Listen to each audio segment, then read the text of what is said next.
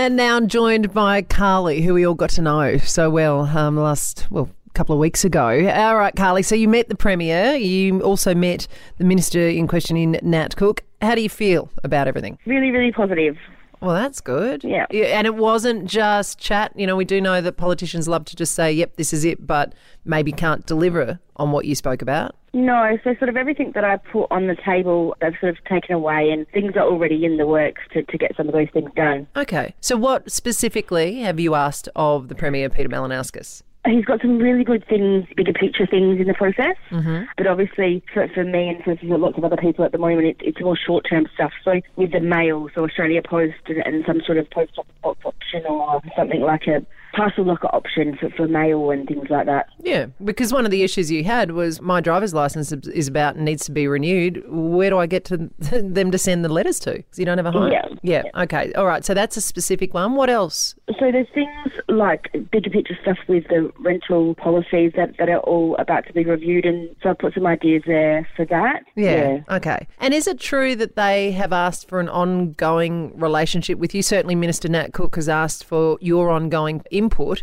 as to somebody who is living through this right now to be able to inform the government of these bigger picture things that they're doing. For example, you know, when you first become homeless or maybe needing to transition, that what do you do? Where do you go? Where do you get the information from? And you can actually help them develop that? Yeah, because one of the biggest things that I've got an issue with at the moment is I'm not even a statistic.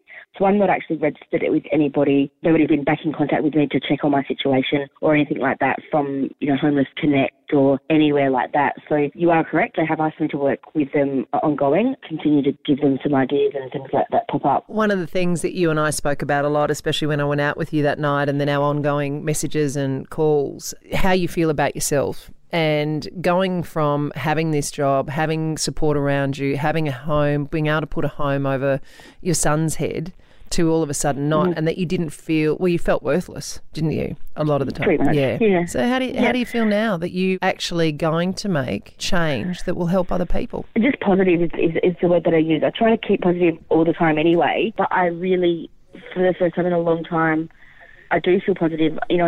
I've got the caravan for the next couple of months, and it's not a long-term solution for me, but it's a solution for now, and right now I'm really, really positive. Oh, well, that's wonderful. Now, how's your boy? What's the latest in his? Has he got a girlfriend out of all of his radio fame and internet fame? Do you know what? He has.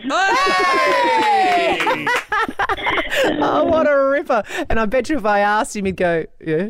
And that's about it. Yeah. Does this mean that we might actually have to work him out with him, that if you're taking her out on a date, it might have to be more than just a schnitty occasionally? Yeah, we might need some advice there.